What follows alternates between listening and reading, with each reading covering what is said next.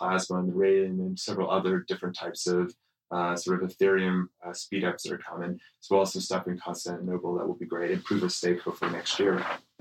So, but I think we just went through another infrastructure cycle. All the protocols that are coming out, another good example of that. And I think we're about to go through another app explosion, which is really exciting. And then I'm sure we're going to go through another infrastructure app.